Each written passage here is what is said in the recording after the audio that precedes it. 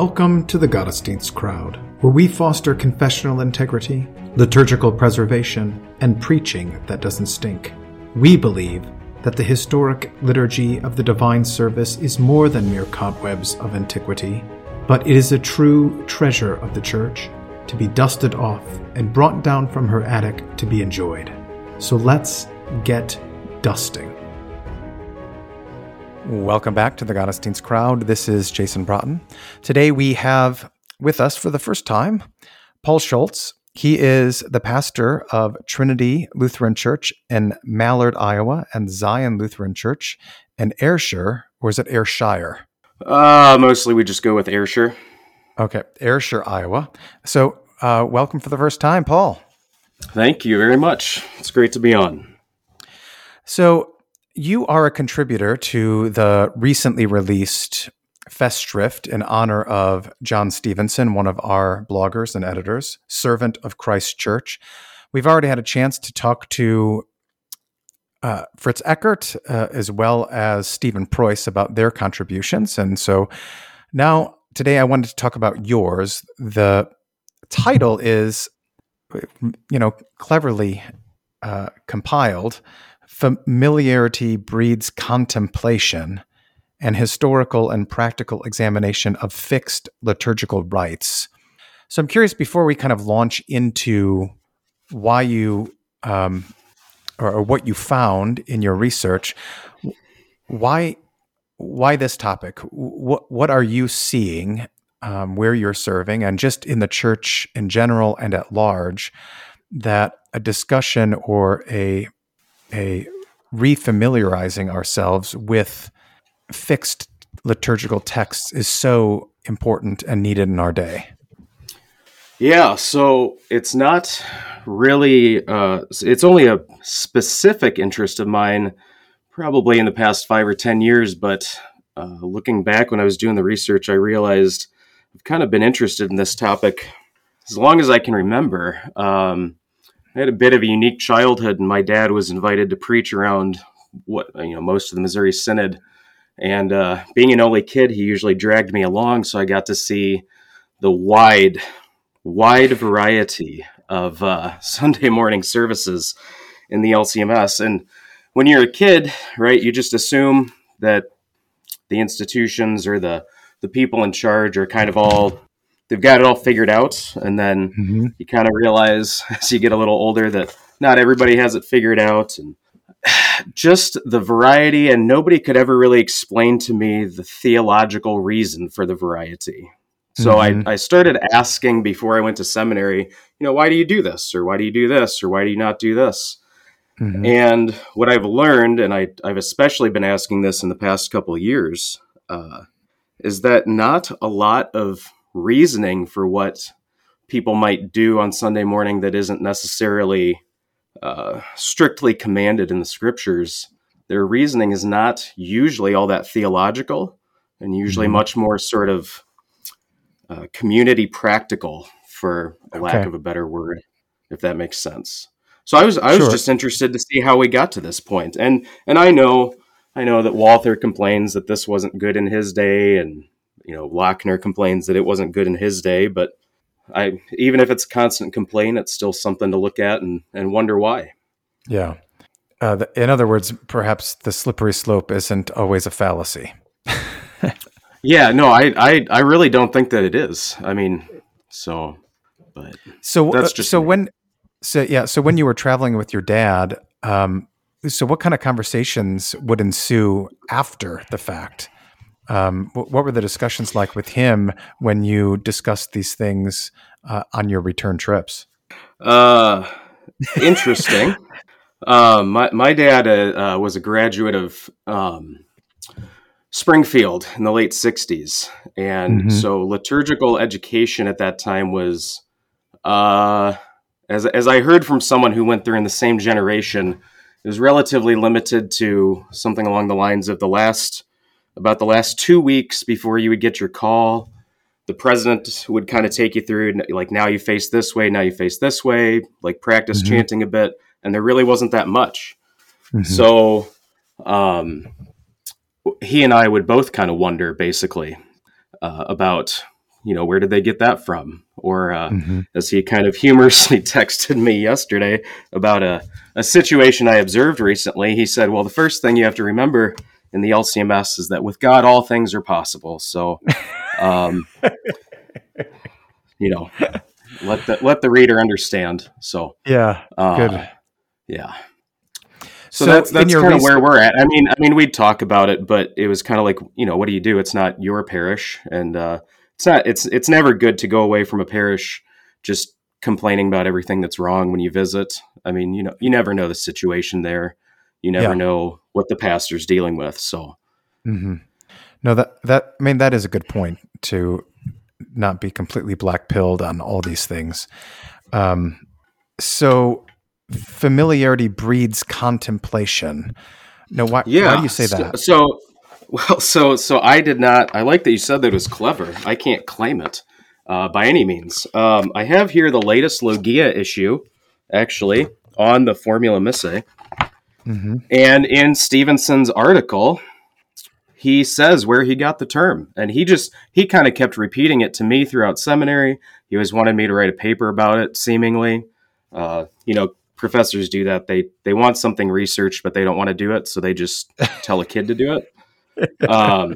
But he says, I am grateful to the unnamed scholar for his phrase, familiarity breeds contemplation.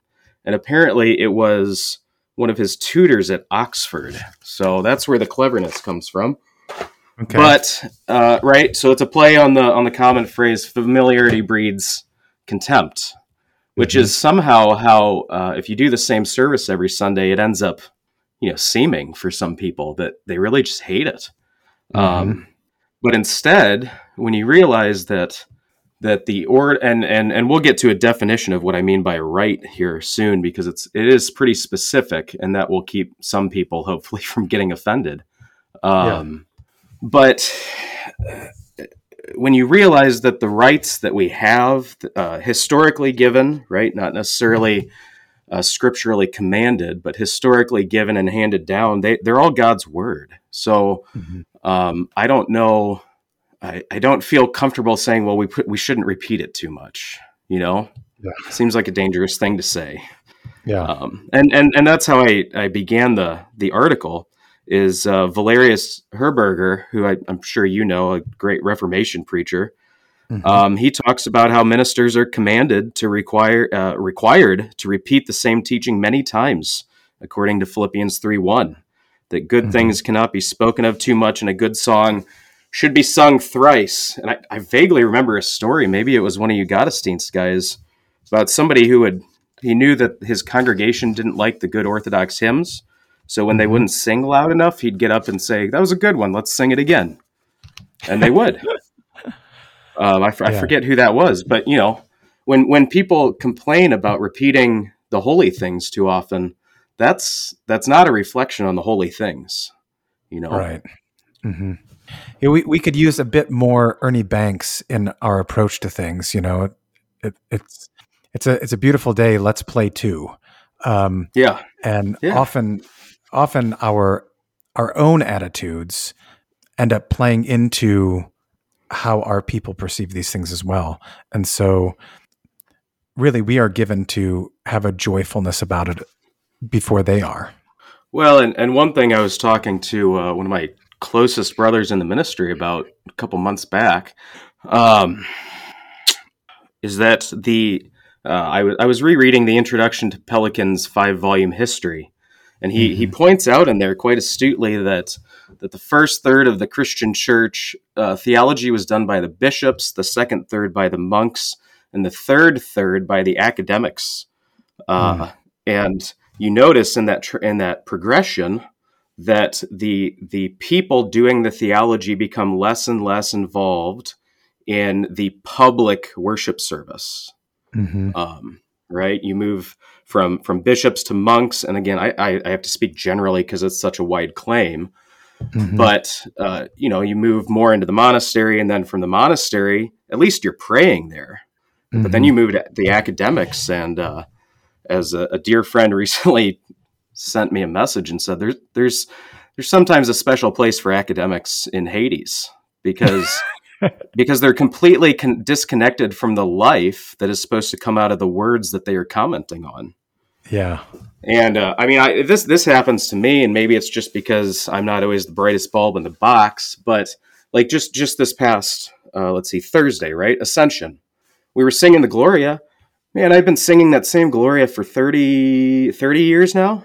Mm-hmm. I didn't realize it explains the Ascension in there. That the Ascension is where we get the mercy from. Mm-hmm. But if I hadn't have had that there, and had that deep in me, I don't know if I would have recognized that so clearly. So, there's a lot to contemplate. And when it's even in the collect, right? Read, mark, learn, and inwardly digest. That's the same thing. It's in our prayers. Mm-hmm. So, surveying history, then, why are the rites of the church so important? Where do they? It seems like it's where the rubber hits the road, where theology becomes immediately practical. But perhaps there's more there. Yeah, let me just look up something here. There's this wonderful book. One of your editors has referenced it before on the blog, called Lutherans and Calvinists in the Age of Confessionalism, by a man named Bodo Nischan, Nischan. And it's not cheap if you can even find a copy, but I did have a copy given to me, and it's just wonderful. So it's the time period when the people were really working out the Reformation. And he's got this sentence in here about the Fractio Panis, right? The Reformed or the Calvinist breaking of the wafer to prove that Christ isn't there. And he says, Lutherans rejected the fraction, Calvinists insisted on it, at a time when both Lutherans and Calvinists were using similar or identical language with different meanings to describe the sacrament. Specific liturgical practices, such as the breaking of the bread, came to symbolize basic theological disagreements that otherwise were not apparent. And one of the points he makes throughout the book is that the purpose of not just reverent, but very purposeful rites is for the sake of the people who don't have either sometimes the ability, most often just simply don't have the time, or they aren't given the vocation of studying theology like pastors are. And so it's basically your quick and dirty way to communicate, this is what we believe. So like when you do this, right? I mean, going back to the example from earlier, which way do you face? When you face the altar, it's on behalf of the people, right? The people to God. When you face the other way, it's God to the people. Well, I mean, the service works if you don't make that differentiation, but it works better if you do. Correct. So all of these things are, and you get this. I mean, any pastor who's taken a call to a parish they weren't previously at knows this. You show up, you do something, and then somebody asks you, "Oh, why'd you do that?" Yeah. Well, do you have an explanation or not? So the other things that they would fight about during that time, I mean, he's got great stories in here. There's this guy that he was just a simple butcher, but the Calvinists rejected that anything really spiritual was happening in baptism. It was an outward symbol of involvement in the church. So they they did not do an exorcism. They refused. And they refused to do private baptisms because if the point is to introduce the kid to your church, does that sound familiar? Then it can only happen in the public assembly. So he's got this story about this butcher, and this butcher's got a few daughters who need to be baptized, and the butcher's Lutheran, and they suspect the pastor of being a Calvinist. So the butcher says, "You will be baptizing my children with the Lutheran rite." And when he came for the baptism, he brought his cleaver to make sure that the exorcism was performed. Right? So somebody was going to be cast out either way. Let's just make sure it's Satan. Yeah. So, these are things that the lay people, they have, it really is all about the lay people. And we'll get to that in Gerhardt. Yeah. So it seems, if I'm hearing you right, like the choice is not whether you're going to have ritual or not have ritual. The choice is whether that ritual is going to bear any resemblance to what you actually believe and teach and confess. And And we should be cognizant of that because, as the Augsburg Confession indicates, we retain these things in order that the people may be instructed, discipled, as it were, instructed in what they need to know about Christ. Yeah, exactly. Yeah. So yeah, I mean, I think before we go forward, we should really define what we mean by rite, because it's a little bit more specific than ritual, at least in the way I'm using it. And if I remember correctly, I do think I took time to explain this in the paper, but it is in the new companion to the services volume of Lutheran Service book. It's on page 18, and Dr. Winger has included he always has a little some sort of visualization, and so the rite is distinguished from liturgy and ceremony. So confessionally speaking, when you do the liturgy, it's not setting three. Like setting three is the specific form of the liturgy that you do, but the liturgy is the giving of the word in the sacrament, and kind of, I don't want to say abstract, but like the theological essential core of it. But the rite is sort of the set outward visible form, and then the ceremony is like the decorations, right? So like the Christmas tree represents Christmas, that's liturgy, and then the tree is the rite, and the ceremony is the decorations or something. And we are scripturally bound. This he has it laid out like a continuum. So liturgy is on the left. This is unchangeable, divinely commanded. It requires our fidelity. And on the far right is ceremony, which is totally human decision, and everything there should be done with charity. But right in the middle is the rite, which is he says we need discernment instead of charity here, and that is true, right? I mean, all of Luther's liturgical forms were just wise discernment. They weren't whole cloth new creations or anything, right? But I specifically in my paper limit the discussion of fixed and repetitive rites to the text of the service. And in doing that, I was kind of taking the lead of the Lutheran Liturgical Association, who produced the Common Service. And the Common Service, properly speaking, is only the text of what the Sunday morning service, the Divine Service, the Matins and Vespers, right?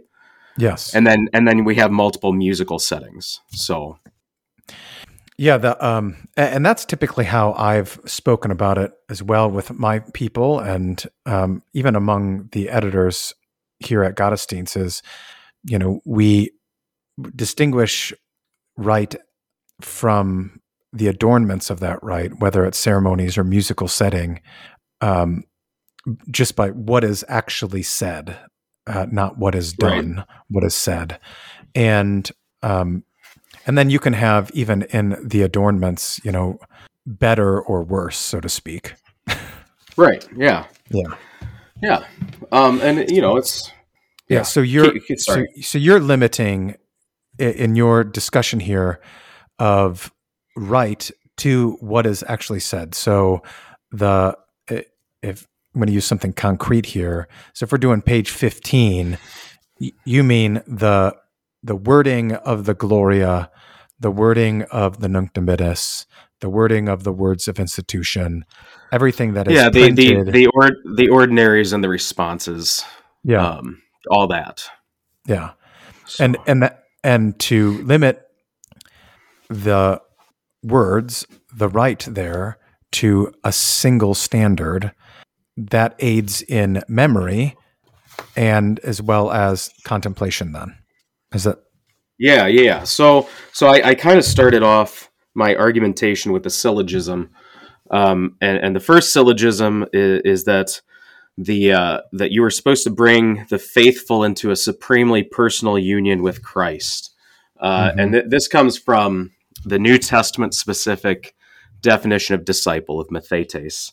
The TDNT says it's just got this unique meaning in the New Testament that it doesn't have in the rest of Greek, but the general meaning, of course, right, is that you're learning, and that as we learn about Christ, we are brought closer to him. It's not knowledge that provides salvation, it's faith, but these things are intimately and necessarily related.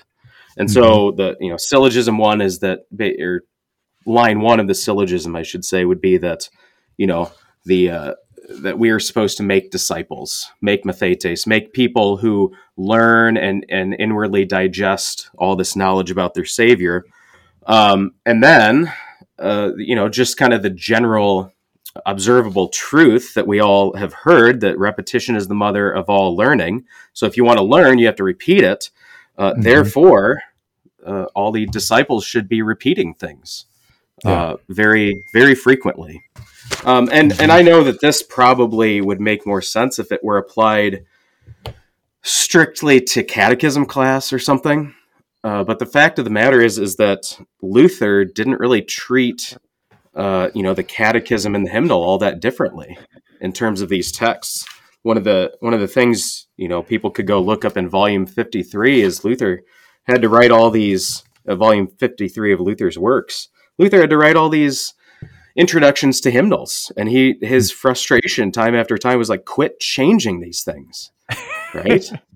I think I've heard you talk about this, but I've done this in my Bible class a couple times, going through the catechism and stuff. Well, let's all recite it together. Well, you've got 3 generations in a room, and now they all know different versions. It's all, and everybody laughed, and I didn't have to write an essay. They saw the point right away.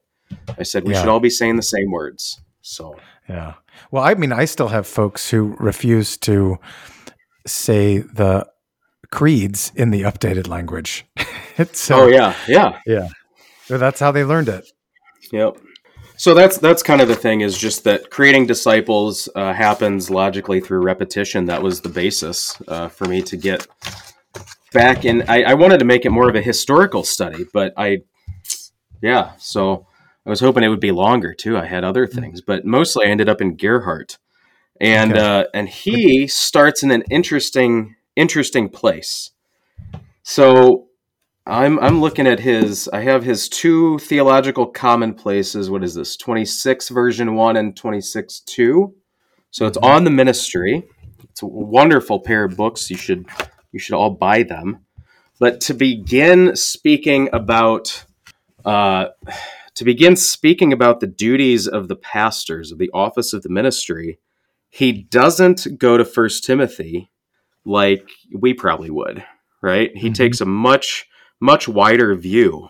So he explains that he begins in heaven, actually, which I thought was genius.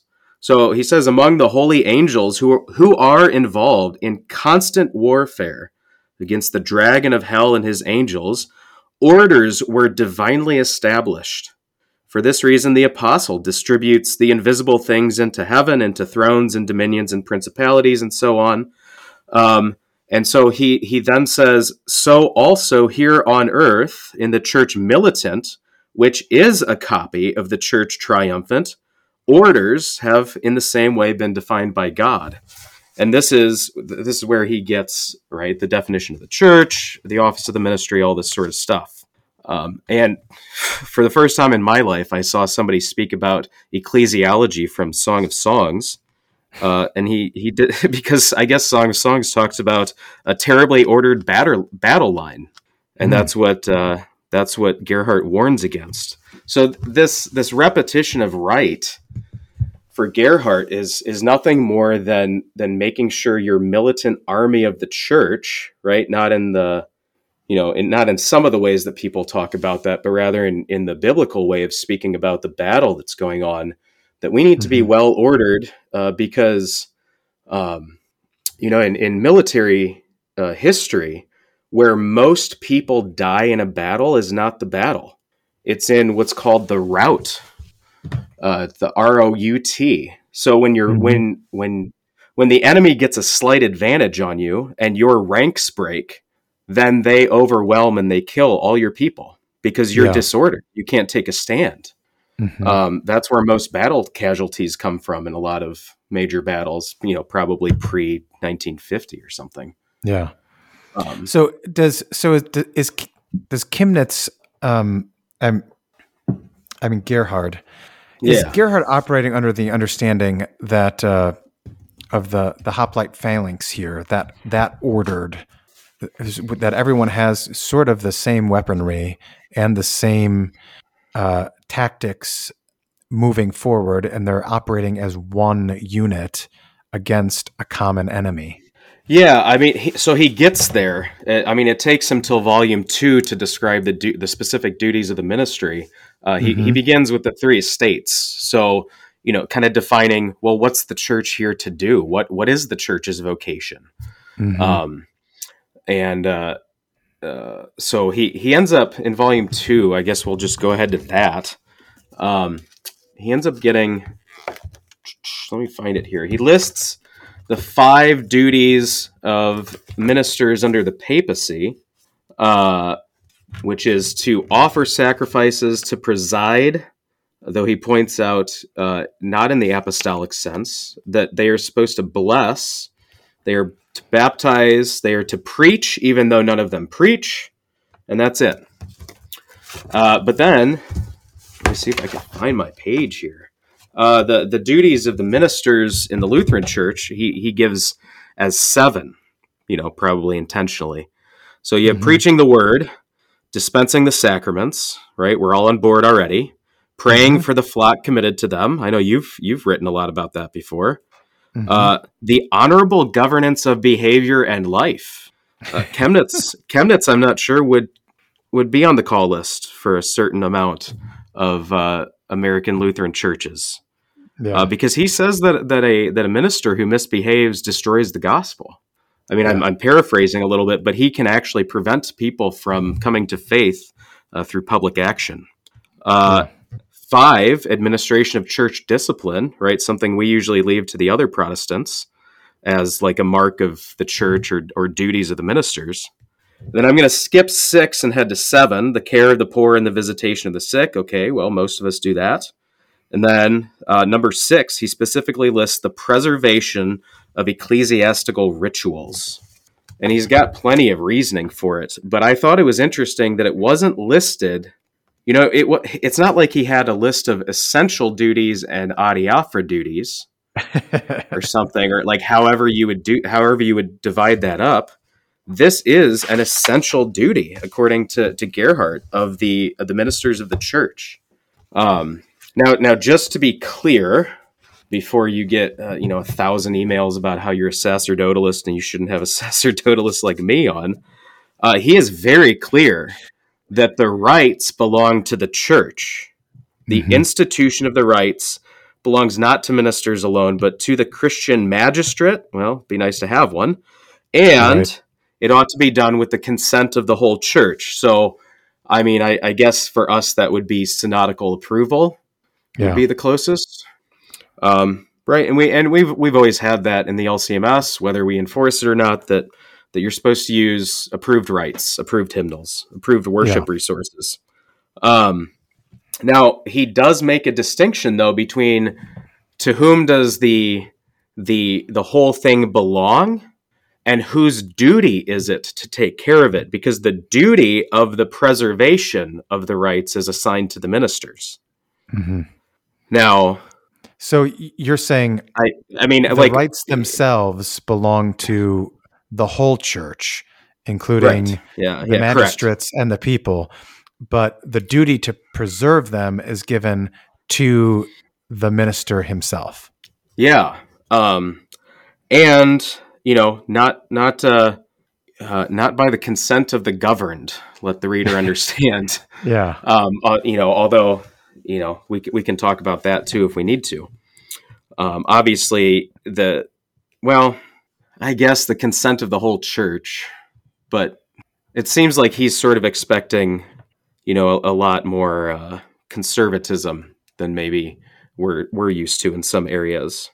Yeah. But anyway, so why do they have to do this? What is the goal of preserving these rites? It's not some sort of liturgical repristination, right? Like we see in some churches that like totally give up doctrine, but man, do they have pretty copes and fancy candles and stuff.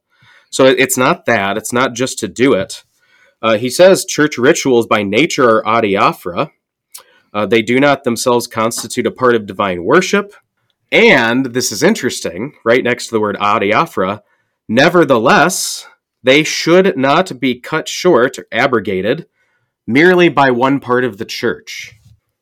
So you can't have, and I don't know if he means here regional part or if he means like clergy or laity as each being parts.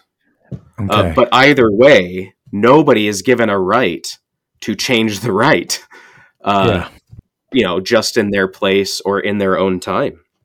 So what's the risk? You were going to say something. So is Gerhard operating with just a slightly larger understanding of right than how you are? I would say yes, and I just limited myself so as to not. I didn't want people to think I was just commenting on, a specific hymnal or something. Yeah. So to kind of put your argument into context, if Gerhard includes more to what the definition of right is, surely your definition of less of what right is included. Yeah, that was my goal. Yeah. Yeah. Okay. Argue from a conservative position. Yeah. So, but what I found interesting, because let's be honest, the worship wars died like 15, 20 years ago. Like the battle lines are set so well that the fortresses are just super well built. The fighting over this has largely died out. But we all remember and know very well, at least in the LCMS, the language that each side used in these battles, different language at different times. So it's interesting to see the language that Gerhardt uses and which side he falls on. So he says that if you take it upon yourself as a minister or a congregation or a regional area to just change the rites of the church, right, to change the language or the definition behind the language, right, that's usually our argument, that it is a sin against Christian freedom to do this. It is a sin against Christian love. And I've seen this happen on both sides. Both sides of the worship divide, that people absolutely forget that this must be done with the care of the other person in mind, because we're giving the medicine of immortality through it, right? The rite is not the medicine, but you want your medicine to come in a prescription bottle that's kind of like, it's got the little white cap and it's got the instructions on the side. Right. The container doesn't save you, but man, does it help out with the medicine. Yeah. And that this is how we show love, and that they should, he notes that they should be very careful not to cause a neighbor to stumble by the preposterous use of adiaphora.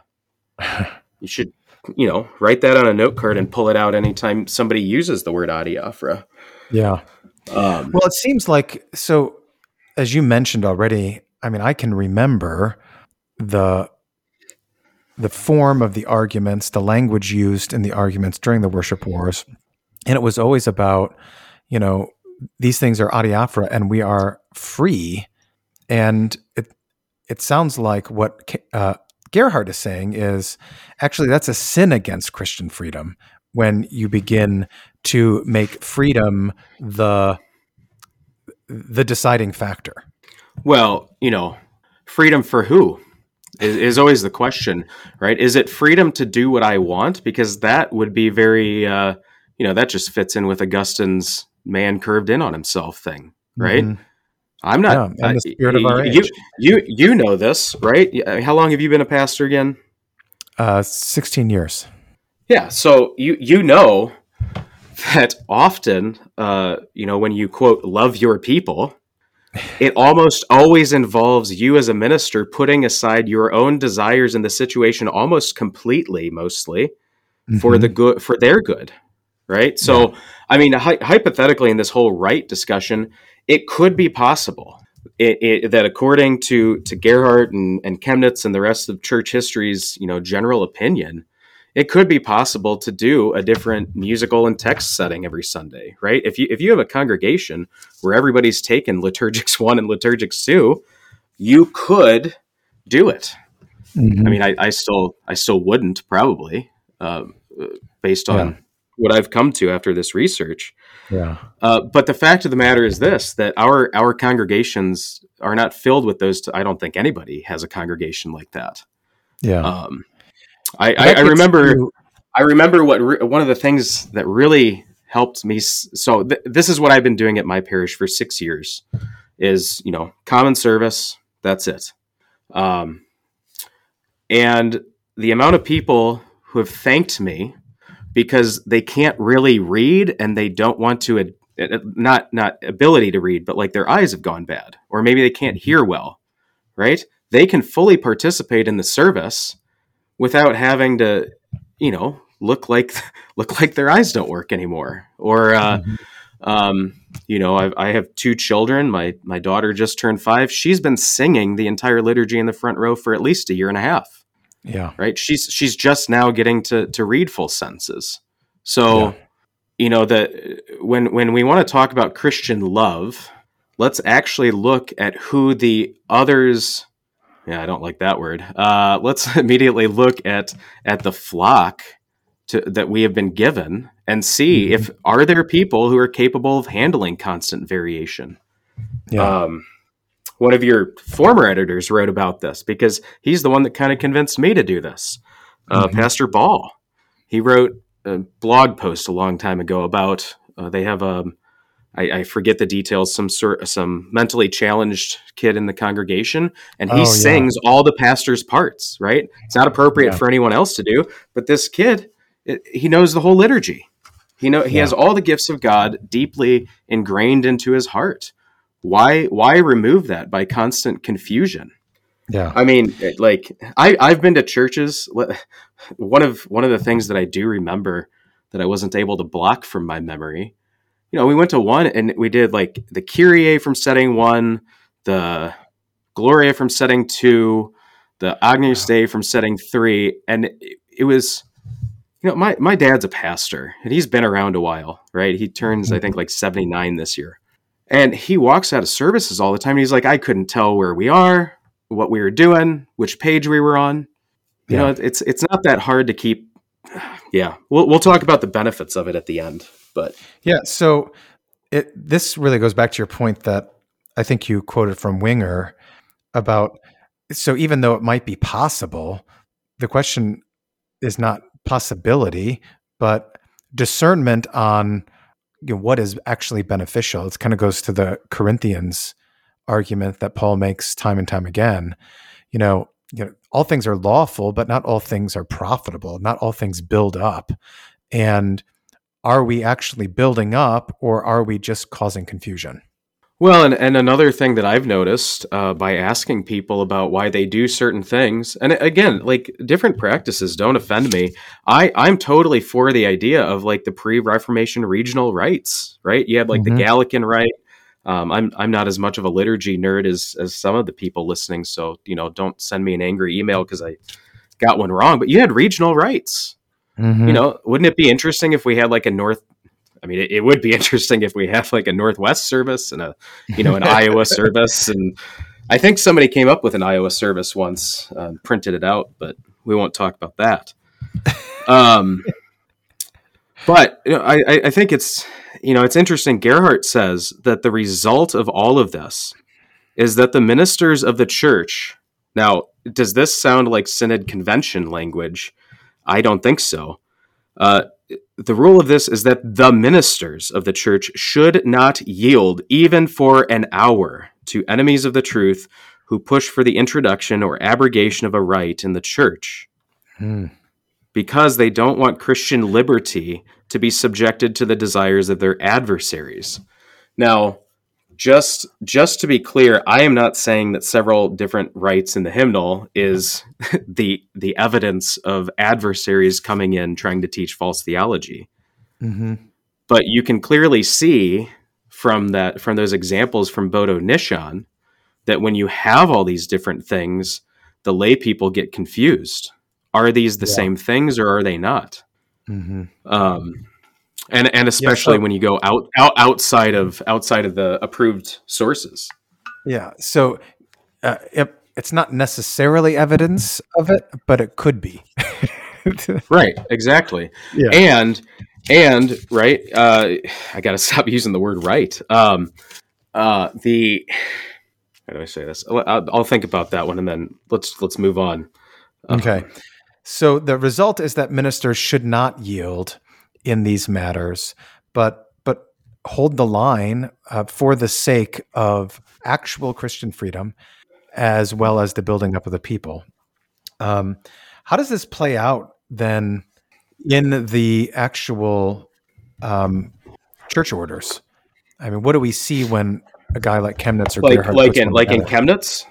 Yeah. Yeah, I mean, it has been a while since I totally went through Chemnitz's agenda, but I do have it here. I mean, he's got set. He has all the text. Like, here's the text you use. He even includes music. It's what I have found just with this, church order here in my hand of Chemnitz. What I have found is that I think that a lot of laity in the LCMS assume that we have a church order. Yeah.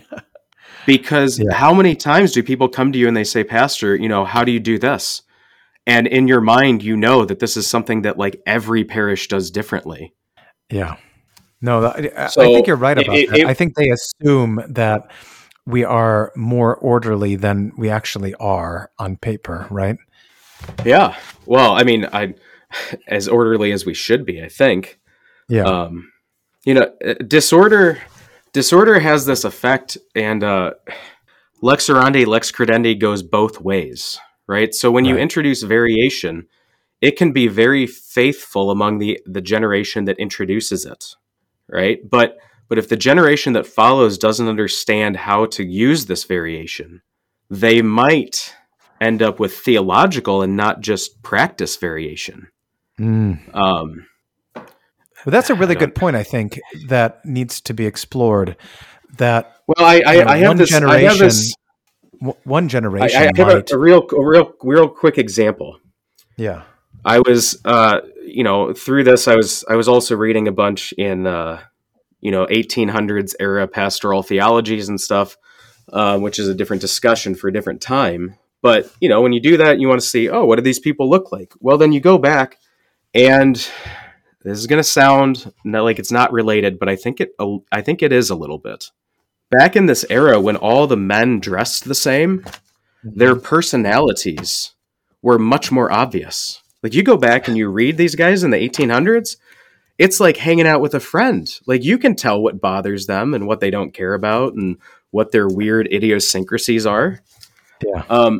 The commonality of form brings out the personality and the individuality of the individual and sets that out there. And our congregations, I have two, and I've talked to several other guys with multi-point parishes, and it's some days it's like dating two women at once. They're totally different. So if we do the rites the same, then the congregations can actually be more individual and their own personal strengths and weaknesses come to the fore, which makes it easier for everybody to plan and to get stuff done. Yeah. Yeah. Because then you know who you're working with. Yeah. It sort of acts like salt when it's used properly. Okay. So what are the modern examples? I mean, we've kind of built up from Gerhard, from Gerhard, and then a little bit about Chemnitz.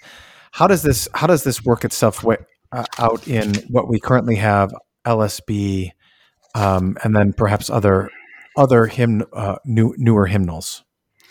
Yeah. So I went back and I looked at a lot of the minutes from the meetings for the creation of LSB. Part of which I even personally remember. I grew up in St. Louis, and so we weren't far from the headquarters at the time. And the congregation I grew up in was TLH 5 and 15. First and third Sundays communion, second and fourth Sundays matins. with like confession and absolution added, right? Mm-hmm. Unique, not unique in the LCMS, but it's certainly a variation on the intent of the hymnal. But we were heavily field tested for the Lutheran service book, and I was musically inclined at the time, so I liked it. I enjoyed it. But all the variation, the interestingness of the variation disappeared when we would get back into the regular ritual of the common service.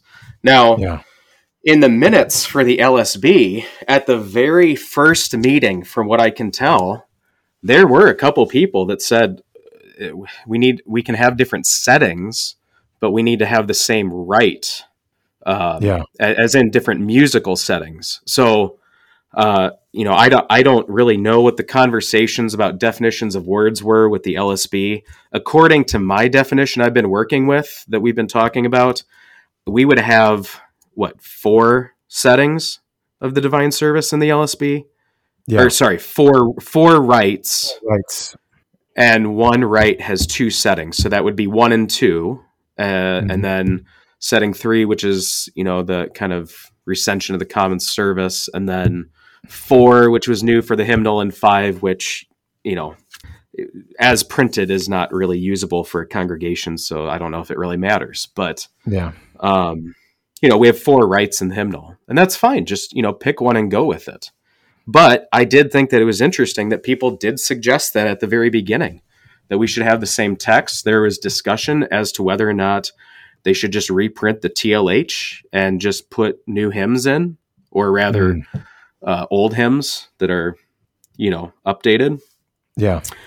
So that conversation was there. From what I remember, there was, they field tested 3 settings. They called them X, Y, and Z. And I think those shared the same text. And from what I recall, it was kind of an amalgamation between the common service and some more modern updates. So they had the ability to have the same rite with different musical settings, and didn't choose to go with it, and we have what we have, and you can absolutely use it faithfully, and do what you need to do. It would have been difficult to after having a number of years with Lutheran Worship LW, it would have been difficult to have excised what is now in LSB settings 1 and 2. There were congregations that lived by that. There is a giant underlying theological thing to deal with here that I've been working on in my spare time and trying to figure out and talk with other people about, and we have absolutely not nearly enough time to talk about it right now. But this ultimately comes down confessionally to a 4th commandment issue. Because the Augsburg, was it 24, that we retain the rites and ceremonies and the lectionaries and the vestments and all that stuff. Yeah. Why? Because that's what the church gave to us, right? The church, as our mother, handed it over as a tradition. Well, what do you do when your immediate fathers in the faith handed down something different than what was handed down to the church in the time of the confessions? Yeah. 4th commandmently, which one takes precedence? Does it matter? Do you go, do we read this like the Quran, where the most recent is the most authoritative? Well, it's interesting because if you pay attention to people arguing about the liturgy and stuff online, which usually means nothing, if you pay attention to how they talk, everybody's kind of got a different place where they set their 4th commandment authority. Yeah. And then they follow that. So I'm still trying to figure it out myself. I'm pretty much just stuck on the fact that I have seen it in actual practice work out, that you just pick one setting for your congregation and stick with it. And it brings out, this is the beautiful part. First of all, you can actually look people in the eye when you're conducting the service. Mm-hmm. And you're not, you realize how it looks when, I don't know, it always looked like this to me growing up when the pastor was leading the service out of the hymnal. I was like, does he not know? Like, does he not have the one thing that he has to do every week memorized by now? Right. You're blessing people with God's words if you can't take the time to memorize these, and if you're just reading it, it is still effective by all means, but it just kind of looks like we're not all the way there yet.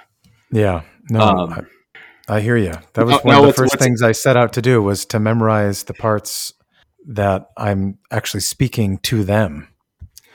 Well, I mean, for me, you realize very quickly in the ministry that very little of your job is predictable, right? Except for the Sunday morning service. So let's keep it predictable. Now the other thing is that the ordinaries, as beautiful and theologically rich as they essentially, by essence are, by being words of Scripture, they also, when they're regular and when people have them memorized and inwardly digested, they create what like maybe a graphic designer would call like negative space. And it doesn't mean that they go away, but the life within the church that happens, in the church year through the propers and all this stuff and the preaching, that becomes even more distinct because that is changing. And so then you can learn to pay attention to the constants.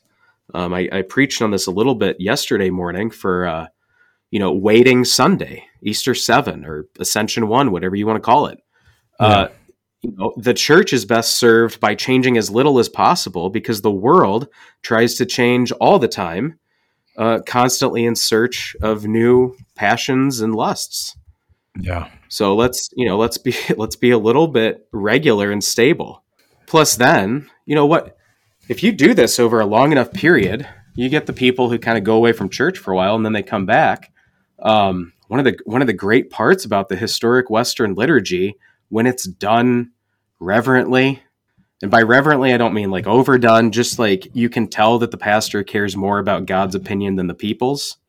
Yeah. And people come and they visit, and I've had so many people go, man, it really felt like I was at church. Yeah. And I don't press them on that to wonder what's on the other side of that comment. But it is interesting. Now another interesting thing that I included is that the new Wells hymnal did this. Mm-hmm. So I forget what it's called. I think it's Christian worship. Yeah, I think you're right. The hymn selection, not great. But they picked one text. They have 3 settings. It's essentially our setting 1 and 2 for the text. And, they just committed to it. It's great. I'm not saying it's a great hymnal. I haven't looked through all of it. I'm not picky enough like some people to be able to really measure that, but they at least saw this as a historical thing. And I forget, they have an explanation here, if I can find it real quick, about, let's see, the settings of their rites now share the same words. So this is what they say about it. The service is the title we are using for a rite of worship with Holy Communion. A single text is used in each of the 3 settings of the service. Having a single text for the service is intended to foster familiarity with both the words and the flow of the rite. In a short amount of time, all worshipers, young children, non-readers, the visually impaired, etc., can become familiar with the text that carries these timeless truths to the head and to the heart. While the single text of the service fosters familiarity, the different musical settings will provide variety. And again, I think I have a copy, but I haven't sat down and looked at it. Maybe it's great, maybe it's not, but at least that sort of philosophy of repetition and deep inward leaning of basic texts is there explicitly. So familiarity actually helps us and aids us in further contemplation of the mysteries of God set before us week in and week out. If for new pastors, especially during this time of year when a new crop of guys is getting sent out to their spots, what sort of advice or encouragement would you give them to seek to bring wherever they are sent into an understanding of let's not operate in the manner that the world operates, where familiarity breeds contempt, but rather in a space where familiarity breeds contemplation. What sort of things would you tell them to do? Gosh. Well, I'd say, buy these two books of Gerhardt on the ministry, especially the second one, and just spend some time really looking at those, the duties of the minister and the things that you kind of can and I don't want to say can't compromise, but like don't have the right to change. Mm-hmm. That because that'll give you some basis. Don't if you're coming to a parish that does setting one with communion, setting one without communion, setting two with, setting two without, and kind of cycle through everything. I don't know if it's wise to jump all at once. I would, to be honest, Jason, I really don't like questions like this, simply because I see this as, if our seminary education is working as it should, the men who are being approved for ministry should be trusted to have the wisdom to know what the goal is, and the wisdom to be able to read the situation and see, how far away from this goal are you, and what stands in the way. Yeah, I mean, well, I appreciate that. I guess what I was trying to get at is, I mean, not to really put you on the spot, but like, what sort of things did you find helpful in explaining? I mean, oftentimes what I find in talking to other guys, a helpful analogy or helpful ways of explaining why, moving in this direction is so important. Something that perhaps I didn't think of. So in your experience, what have you found helpful in being able to talk about these things so that perhaps if people were, I don't know, pressing back against you to maintain this kind of conservative view of the right, what do you have found helpful in explaining it to them? Does that make sense? Yeah. Gosh, this is going to sound like avoiding the question again. I guess really just, personal conversations about what frustrates them about it, and just kind of, walking through what's the service supposed to do? Like not a practical, what do you put in and get out of it, but what's the purpose of the service? And then if you can kind of reorient people to understanding, what the purpose, what the goal, what the most effective, I don't like that term, what the most wise way of going about worship is in your situation, that people can get on board, and, regularity in everything else as well. And I don't mean repetition in everything else, but regularity. If they see that no matter what, no matter how well you are getting along with the parishioner that might be upset with you, if they have a need, like a real spiritual need for a pastor, and you just go, all right, I'm on it, and take care of it, they will start to trust your regularity on Sunday morning. It's really more of a general philosophy of pastoral care is how Gerhardt presents it, and how I've found it to be useful. When I've been relying a lot lately with talking to some people about the office and on those words of Jesus that, my sheep hear my voice.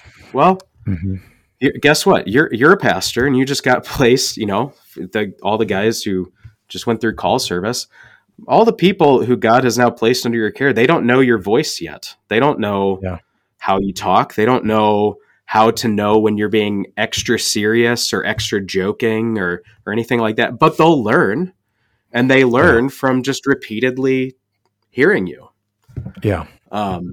And it's the same in the service. So, one example I like to point out is, as you're going through Lent, right? You start with pre-Lent, and you're just removing things all the way. And here, one of the things that I do is that we still sing the ordinaries, but we say all the responses. We cut out as much singing throughout Lent as possible. And finally, then you cut out the Gloria Patri, and you cut out all this stuff. And those last Sundays before Lent, everybody's like, this doesn't feel right. This isn't normal. And it's supposed to not feel right. You're you're doing readings about Jesus being led to be murdered. So, it helps with that, because the regularity 90% of the time helps accentuate that 10% of natural liturgical, I guess I shouldn't call it irregularity, but, the natural seasons of the church year. Yeah. Well, thank you for your time, Paul, and for this. It was a really delightful read in the Festschrift. If you guys have not picked up your copy of Servant of Christ Church, a Festschrift in honor of John R. Stevenson, please follow the link that'll be provided and pick yours up. Thanks again, and blessings on all your work there in Iowa. Yeah, God be with you. Maybe I'll see you at Bugenhagen or something. Definitely, I'm planning to be there, God willing. Awesome. I'll beat you in softball, so. We'll see. Yeah, we will. We will. All right, you take care, Paul. I'll see you later.